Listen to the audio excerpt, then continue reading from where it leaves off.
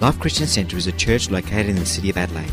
It is made up of people from different backgrounds and walks of life who have been transformed through a relationship with Jesus Christ. For more information, visit us online at www.life-church.com.au. Well, it's just a real privilege to have Pastor David Shepherd with us today.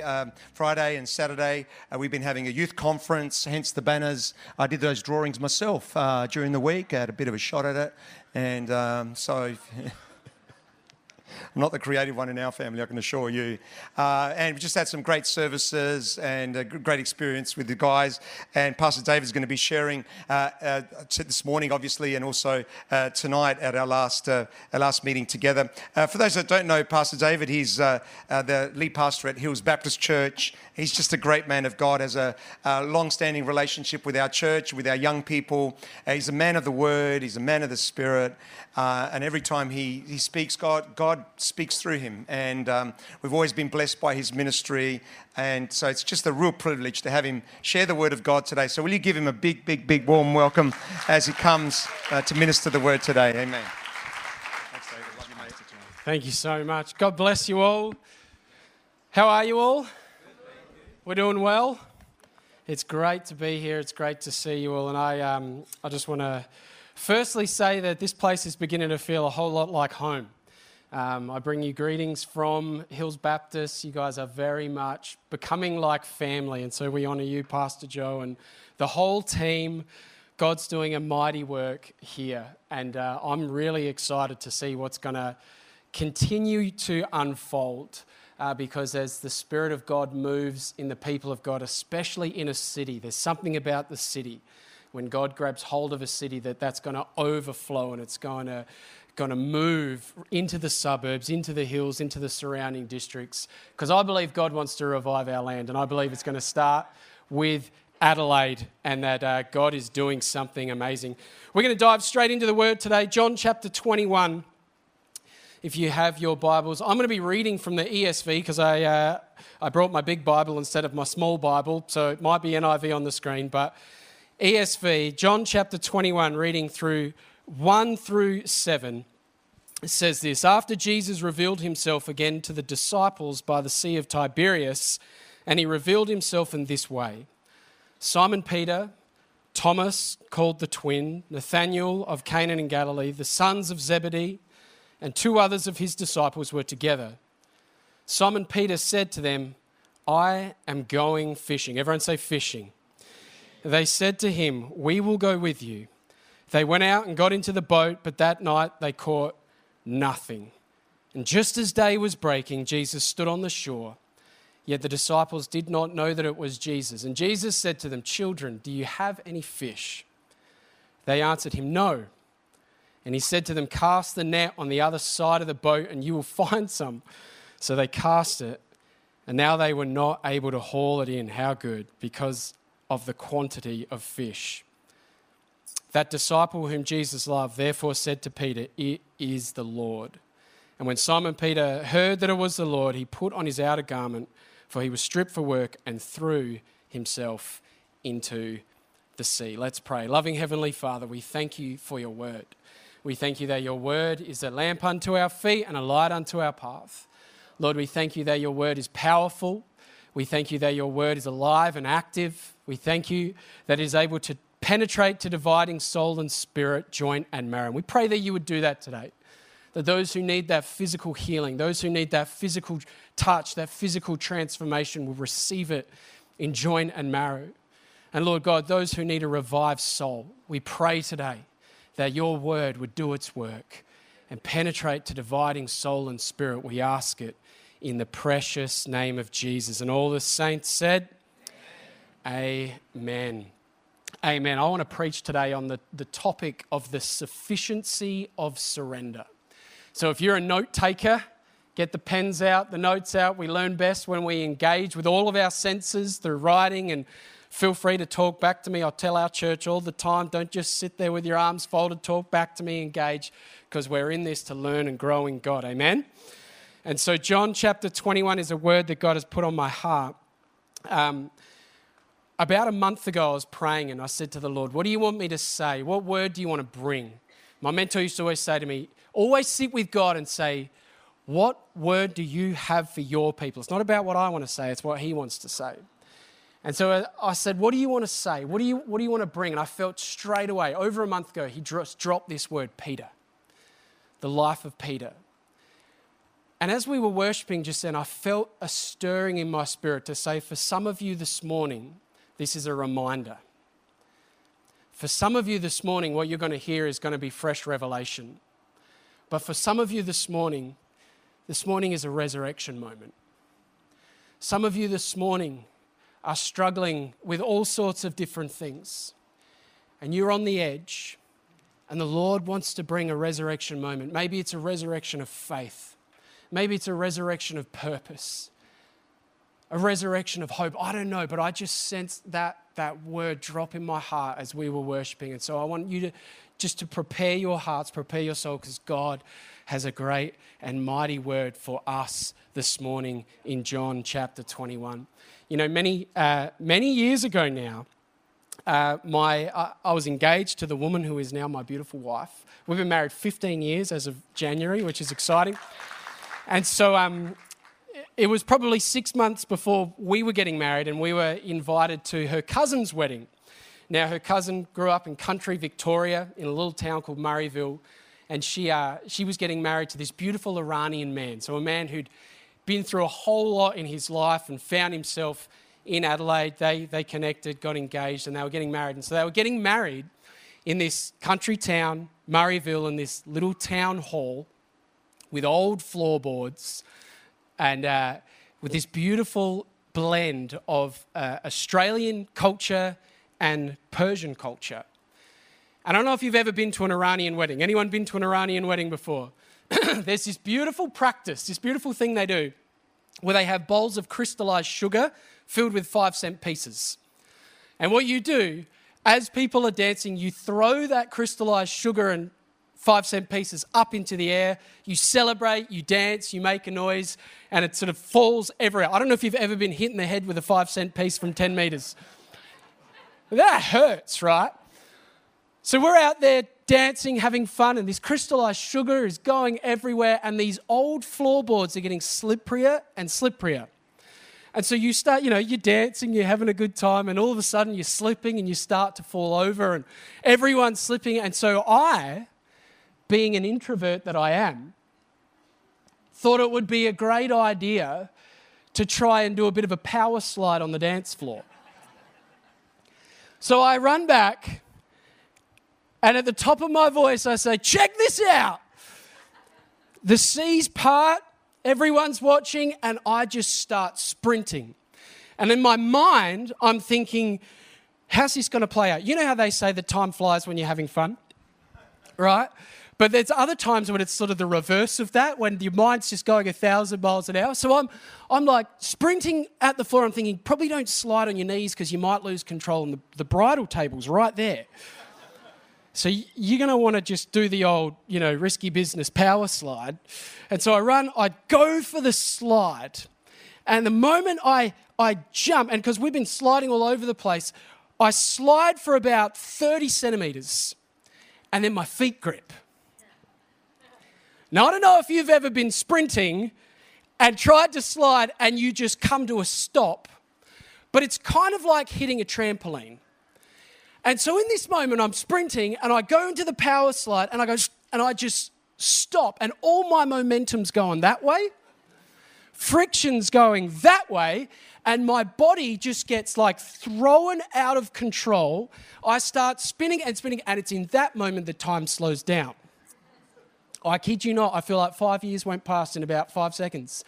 And as I am tumbling and spiraling out of control, I'm just thinking to myself, oh, good Lord.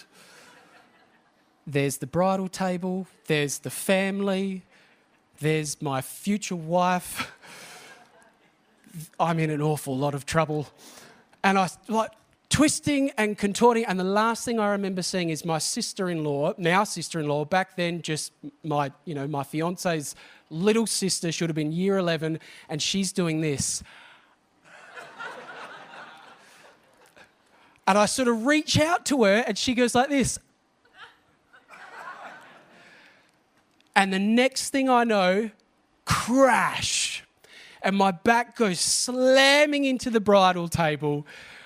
I know, please forgive me. And the bridal table just gets pushed back, and the bridal table had these enormous vases on them filled with flowers and water and candles. And so the candle falls over, but praise God that the vases also fell over. So we didn't end up with fire, but vases are smashing, water's everywhere. The next thing I realise, I'm under the bridal table. I fair dinkum have a candle on my head. I've got wax all down my shirt. There is water everywhere. The best man's present, which was this beautiful glass sculpture, is lying on the floor in pieces next to me. And I'm under the table with the cloth here, and I'm just thinking, oh, I can't believe that just happened. Everything's quiet. Everyone's looking at me. And again, guess who the first person there was? My little sister-in-law lifts up the tablecloth and she goes, oh!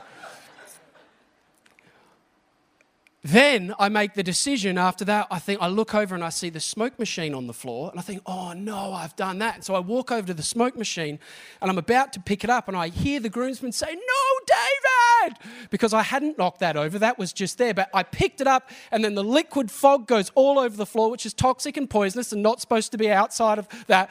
And so in the end, everything stops. Everyone goes outside while the best man spends the next half an hour mopping the floor, cleaning the floor, just cleaning up the mess. Absolute chaos.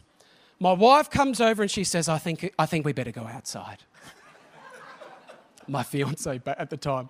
So we go outside and the next thing I remember is sitting in this corner while everyone's sort of cleaning up and mingling outside, and I'm just sitting there with my head in my hands, completely embarrassed, utterly ashamed, thinking to myself, well, that's probably it. Can't undo that. I think I might just sit in this corner for the rest of my life and hang my head in shame. I got George Michael playing, I'm never gonna dance again. You know, all this sort of stuff going on. I'm thinking, what have I done? That's the last family gathering. I'm probably not going to get married now. She's going to disown. I'm just like utterly and completely ashamed in that moment. And as I was reading John chapter 21, I felt the Lord just prompt my heart and I say, I wonder if there's anyone here who's ever got stuck on the dance floor of life. I wonder if there's anyone here who's ever taken off in faith, in life, thinking to themselves, this is just going to be one glorious glide. This is just going to be, I've got it all mapped out. I know the plans the Lord has for me, plans to prosper me and give me a hope and a future. I can't wait to go on this journey with God. And somewhere along the way, you got stuck. Somewhere along the way, something happened. Your feet gripped. Maybe you hurt someone. Maybe someone hurt you. Maybe something didn't go as you expected it to go. Sickness, illness, conflict, trouble. I don't know what it is, but I wonder if there's anyone here whose feet have ever got stuck on the dance floor of life. And you found yourself sitting in that metaphorical corner, experiencing nothing but shame, embarrassment, and thinking, what am I going to do now? How could God ever use me now? And I felt the Lord prompt my heart today to speak to some people, maybe with some bumps, maybe with some bruises, but definitely with some baggage. And I felt this word drop on my heart, that your baggage is not too big for God's blessing.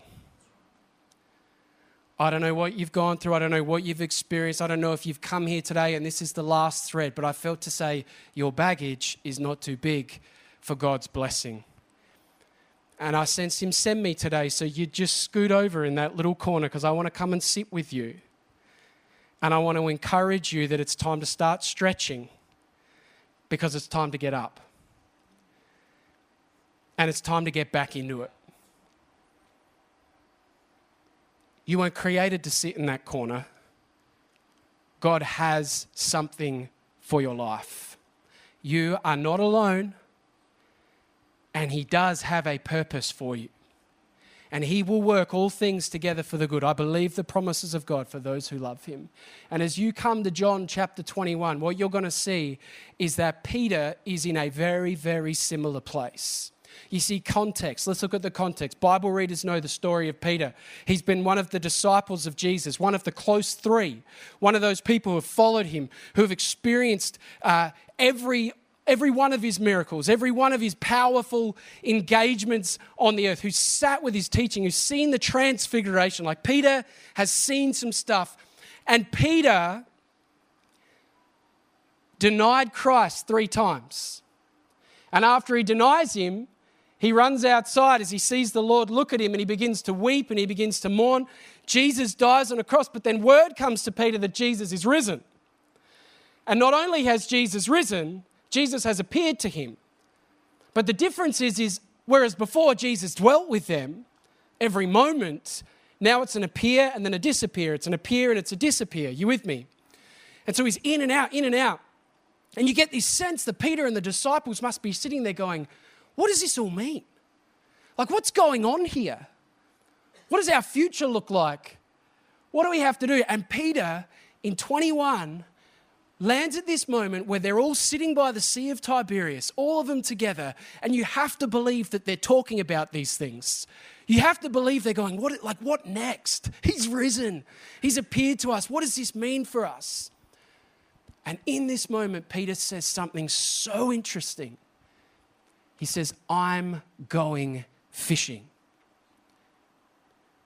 Now, church, this isn't a holiday fishing. This isn't I'm worn out. I need to go put my broad brim hat on and, get the squid jig out and throw that into the ocean and cook myself some calamari. That's not what this is. This isn't a restful, recuperative moment. In the Greek, when you read it, a better translation is actually, I'm going back to fishing.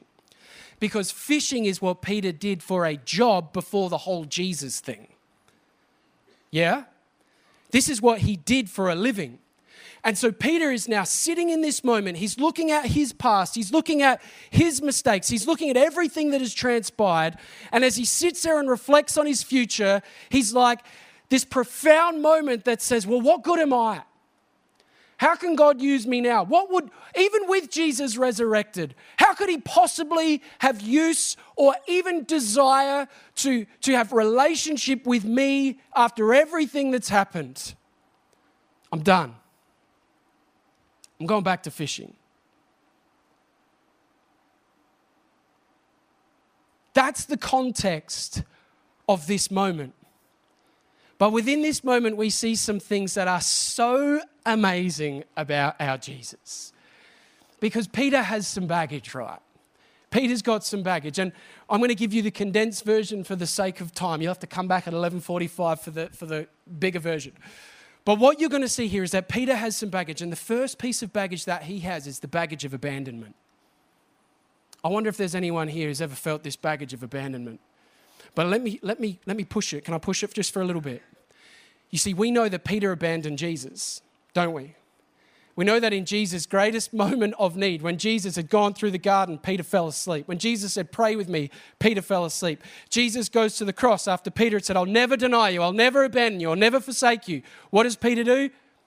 3 times, I don't know you. You see, there's this sense that Peter has abandoned Christ, but here's what the Lord's just been speaking to me about as I've been reading the scriptures.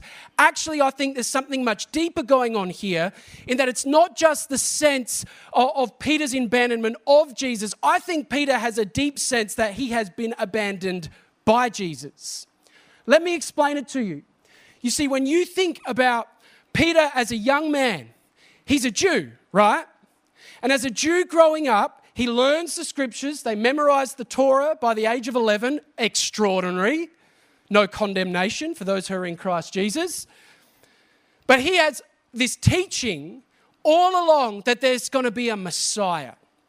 And that Messiah is going to be a physical military king who has come to overthrow the Roman Empire and to reestablish Israel, to reestablish Jerusalem as the city of God. This is what every Jewish boy and girl grew up believing. Now watch the journey. Peter, in ministering with Jesus, what does he see Jesus do? He sees Jesus feed the hungry with nothing but a few loaves and a few fish. Now, when your mind has been ingrained with this idea that you've got a military ruler coming and you're thinking, preparing for war, preparing for battle, and all of a sudden you're like, well, this guy can feed us when we're out in the desert with no food. Tick? Yes? You're starting to get excited. Then he starts to do things like heal the sick. And you're like, well, if we get sick, if we get unwell, if there's disease, if there's injury, this guy, this military, powerful, messianic king can come and lay hands on us and we're well instantaneously. What army can defeat an army that has someone who can touch hands and go, oh, I'm strong again? Tick. This Jesus can turn water to wine. You get the sense that he can therefore have power over the physical world. This Jesus can walk on water. This Jesus can calm the storms. Again, you're at battle, you're at war, you're running low on supplies. What can this Jesus do? Bang, miracle, supply. Meeting all your needs. I can give you water when you're thirsty. I can fulfill every physical need. I can manipulate the world in which you live. I can cause chaos to come upon our enemies. And you're thinking, oh, tick. And then the kicker, he raises someone from the dead. You're at war against Rome. You're at war against the world. You die. This Messiah, he can lay hands on you. And you're risen from the dead. Oh, I'm ready to go to war. And then he sees the transfiguration. And he knows beyond any shadow of a doubt that this is God's Messiah. But he has an expectation of who that Messiah will be. And here's the thing, Jesus keeps saying all throughout the New Testament, no, I'm going to die. And we know you read in the book of Luke, you read in the book of Matthew, where Jesus says, I'm going to die. And Peter's like, you're not going to die. Do you see it? Do you see where he's coming from? That he's got this in his heart. He genuinely believes that Jesus is going to be a particular, I believe you're the Messiah, but he has an expectation of who that Messiah will be. And Jesus is like, no, that's not going to happen. And Peter's like, no. You're not going to die. You're not going to die. Jesus even says, get behind me, Satan. You don't have the plans of God. And Peter still doesn't get it. And so there's all these words coming at Peter to try and say, it's going to be different from what you expected, but it's hard to break through an entire lifetime of worldview thinking. And so Peter's expecting a particular Messiah. And we have this idea that Peter denied Jesus because he was afraid, right? How many of you have heard that before? How many of you in reading the scriptures have actually read that before? When I read the Bible, I see nothing in there that suggests that Peter was fearful. What I see is him drawing his sword in the garden and cutting someone's ear off. Peter was ready to go to war. Peter's saying, I will never abandon you. If all else flee, I will not flee. Peter is the one who follows Jesus, and he is there even after Jesus is starting to blow his mind and expectations. And I think as Jesus goes to the cross and starts to suffer and die, Peter is so overwhelmed with grief and sorrow and his expectations of who the Messiah would be being blown out of the water. Yeah, there's probably some fear in all of there, but I think there's something much deeper going on where Peter's just going, who is this guy? He's not who I thought he was. He hasn't come through for me as I thought he would. And I think we fall into the same trap time and time again. Where we put expectations on God, we put expectations on our Messiah, and we say, this is who he is, this is what he will do. I know that this is what's going to happen. And when it doesn't happen, confusion strikes and this feeling of abandonment that God let me down. Anyone?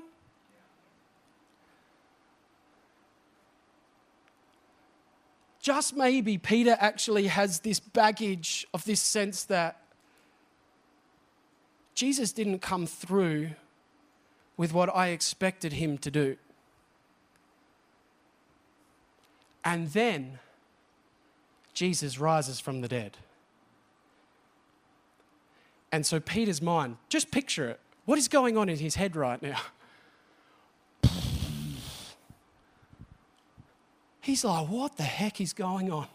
I had all these expectations. I actually denied him in that moment of weakness and confusion and disillusionment, discouragement, in all of that.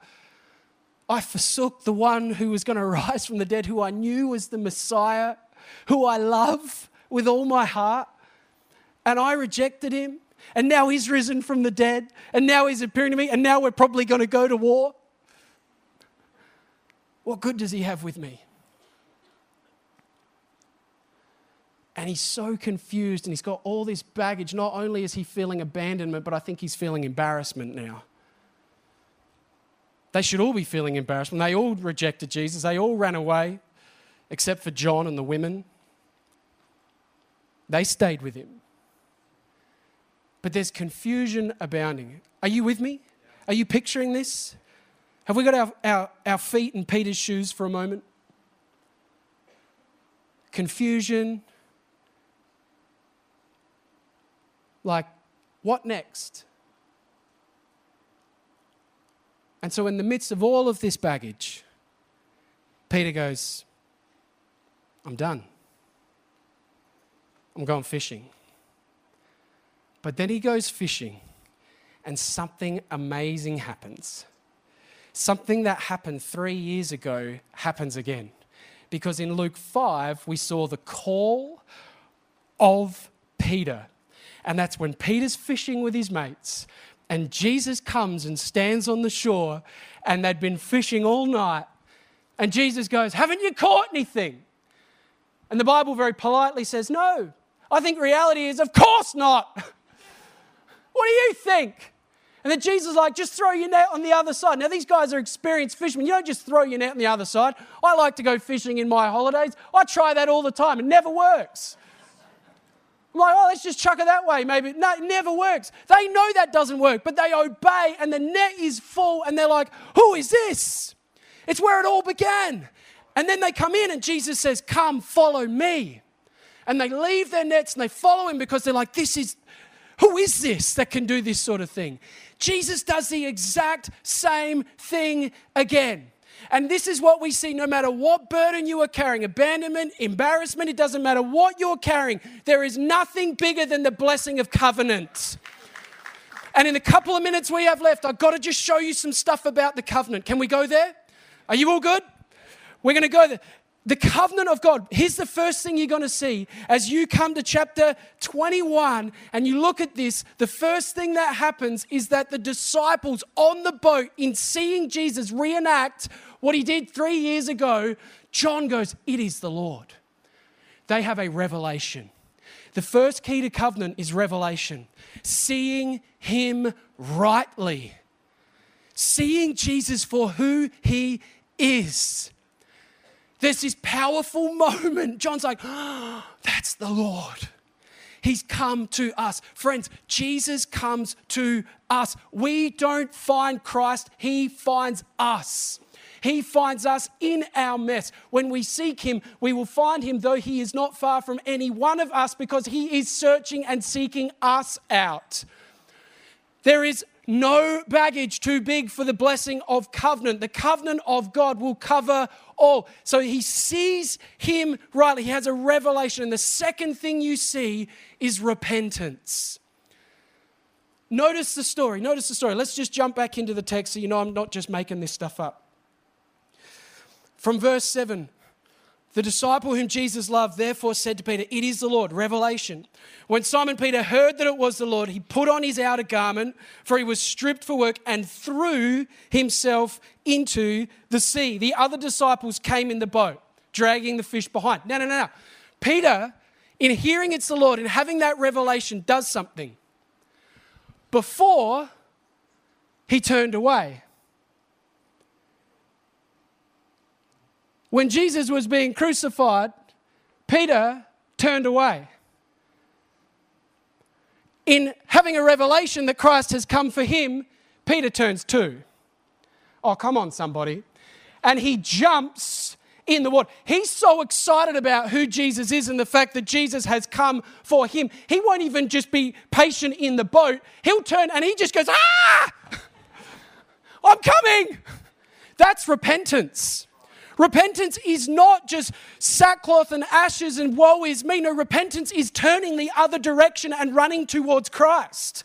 This is what Peter does.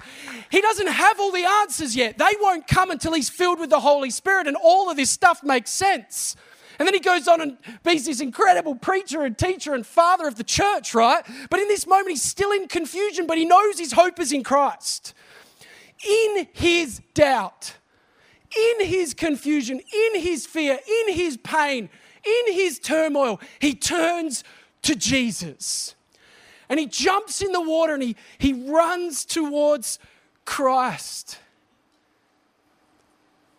And then Jesus cooks him breakfast. Because he's relational. Because it's not about religion. It's about relationship. When you have revelation and you repent, you enter into relationship. And as he enters into relationship and he has breakfast, the most incredible thing happens. And the band's going to come up and we're going to close and we're doing brilliantly for time. But in John chapter 21, verse 15 to 19, I'm going to read you something that for many, many years confused me. Listen to this. When they had finished breakfast, Jesus said to Simon Peter, Simon, son of John, do you love me more than these? And he said to him, yes, Lord, you know that I love you. He said to him, feed my lambs. He said to him a second time, Simon, son of John, do you love me? And he said to him, yes, Lord, you know that I love you. And he said to him, tend my sheep. He said to him a third time, Simon, son of John, do you love me? It says that Peter was grieved because he said to him the third time, do you love me? And he said to him, Lord, you know everything. You know that I love you. And Jesus said to him, feed my sheep. Truly, truly, I say to you, when you were young, you used to dress yourself and walk wherever you wanted. But when you are old, you will stretch out your hands and another will dress you and carry you where you do not want to go.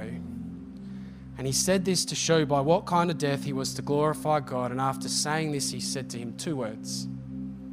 The same words he said at the very beginning. Follow me. For years I read this and I was like, Lord, this is weird. Do you love me? Yes, I love you. Do you love me? Yes, I love you. Do you love me? Yes, I love you. I was like, is it the three? You know, he denied you 3 times, so you asked him 3 times. But I just don't think that's the character of God. And that God's not like, well, you have to do this to meet my expectations, so I've got to do this. And then I learned a bit of Greek. As I started to read this in a different lens, because the Greek have many words for love. We say I love my cat in the same way we say I love my wife, but we know that those 2 things mean something very different for some of you. We say I love chocolate in the same way we say I love my children. Those 2 things mean many different things. You know, about a year ago, my kids came up to my wife and they said, do you love us as much as Dad? And we'd been talking about this stuff. And Joe said to them, no, I love Dad more.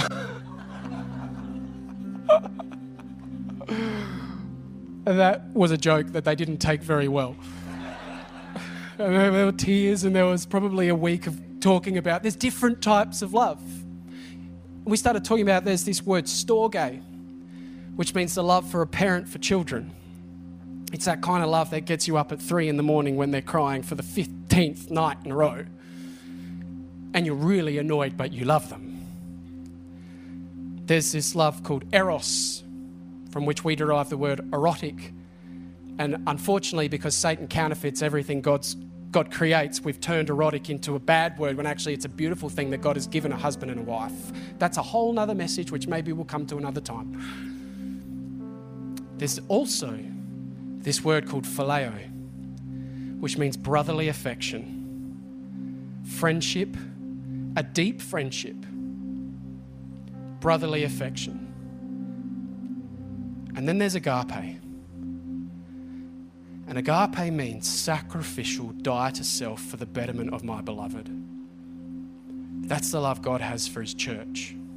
Watch this. Jesus comes to Peter and he says, I'm going to cry.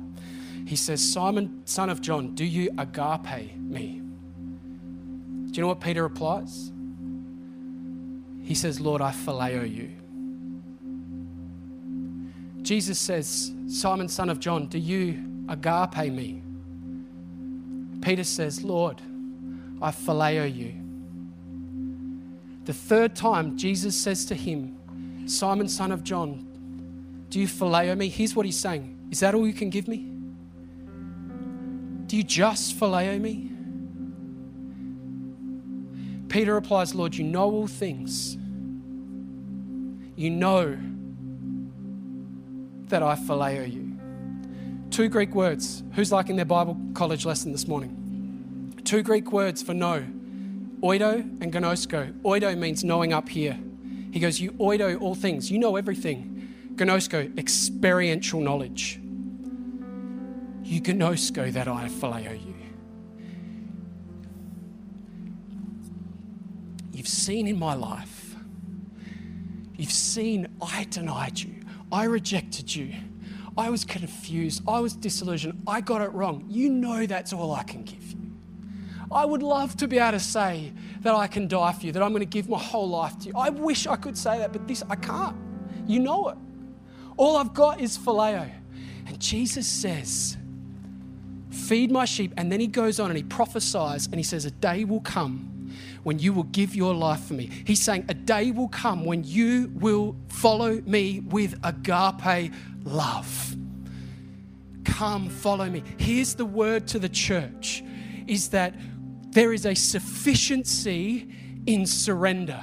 Sometimes in the church, we think in order to follow God, in order to take up the call of God, that we have to have it all together. We think that we've got to be able to go, yes, I agape you. Yes, I'm going to be praising you at 6 o'clock in the morning for 2 hours and fasting all of the time and surviving on rations because I love you, I love you. We think that we have to look a particular way in order to walk in the blessing of God. But the covenant blessing of God is that God meets you where you are at. And his call is not dependent upon your competency, it's dependent upon his.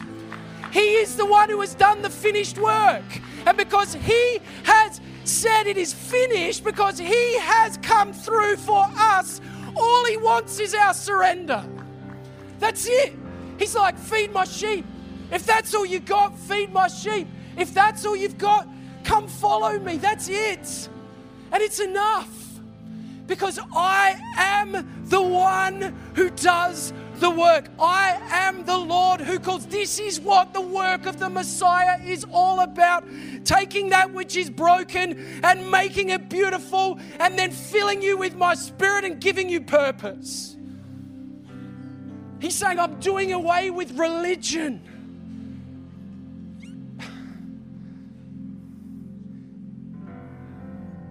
I'm bringing you into covenant relationship.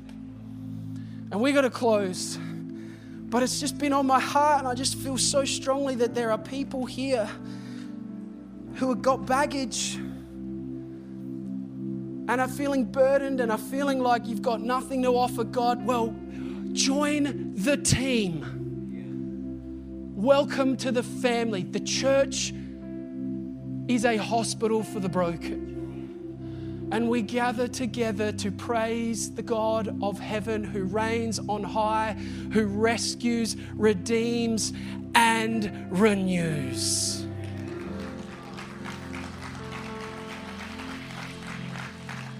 And I'm going to get you to stand to your feet. We're going to just sing and declare this over us. But as I finish, let me finish with Romans 8. I feel like preaching.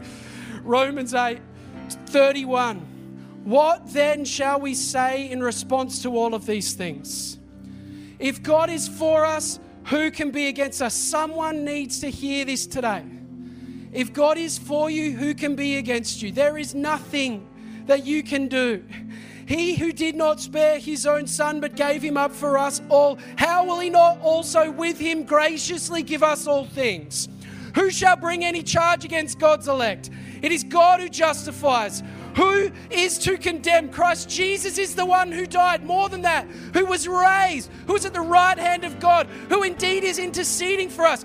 Who shall separate us from the love of Christ? Shall tribulation or distress or persecution or famine or nakedness or danger or sword?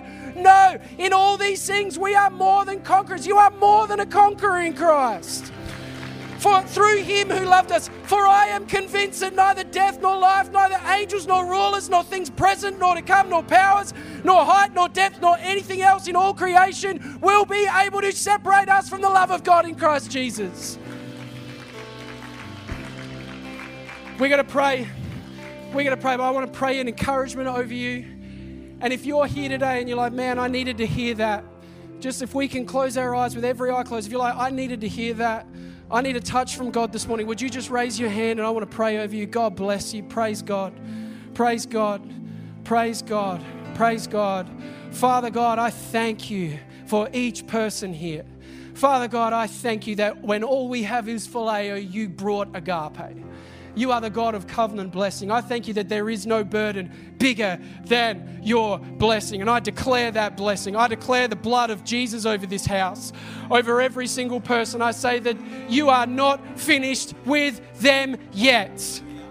You are not finished with them. They are not done because you are not done working in them. You say that he who began a good work is faithful and he will bring it to completion.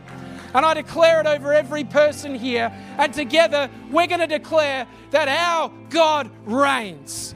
That he who suffered and died has risen again. And he has ascended to the Father and given his Spirit to the church. That we would know that our God reigns and that no weapon formed against us shall prosper. We declare it in Jesus' name. Amen. Amen. Amen. Psalm 23 says, the Lord is my shepherd, I shall not want. Lies me beside still waters. He restores my soul. One of the great qualities of God is he's the restorer of our souls. What a great word. What a great encouraging word. And it applies to all of us. All of us have got a Peter inside of us somewhere. And all of us need to be restored. We serve an amazing God. It's the God of grace, the God of love. Father, we just thank you for your word. Thank you, Father, that you're the God of the second chance, third, fourth, fifth chance. You're the God who restores our soul. Father, I just pray that this word would become a revelation in our hearts. And though the enemy will try to rob us from our relationship with you, that though the enemy would try to keep us in condemnation, Father God, that, Father God, that you would set us free to be everything that you've called us to be, Lord God, that you would restore our soul, restore the call of God in our lives, so that we can be what you've called us to be. Let this word become a revelation, we pray. And we will give you all the glory and the honor in just due to your name, in Jesus' name. And all God's people said,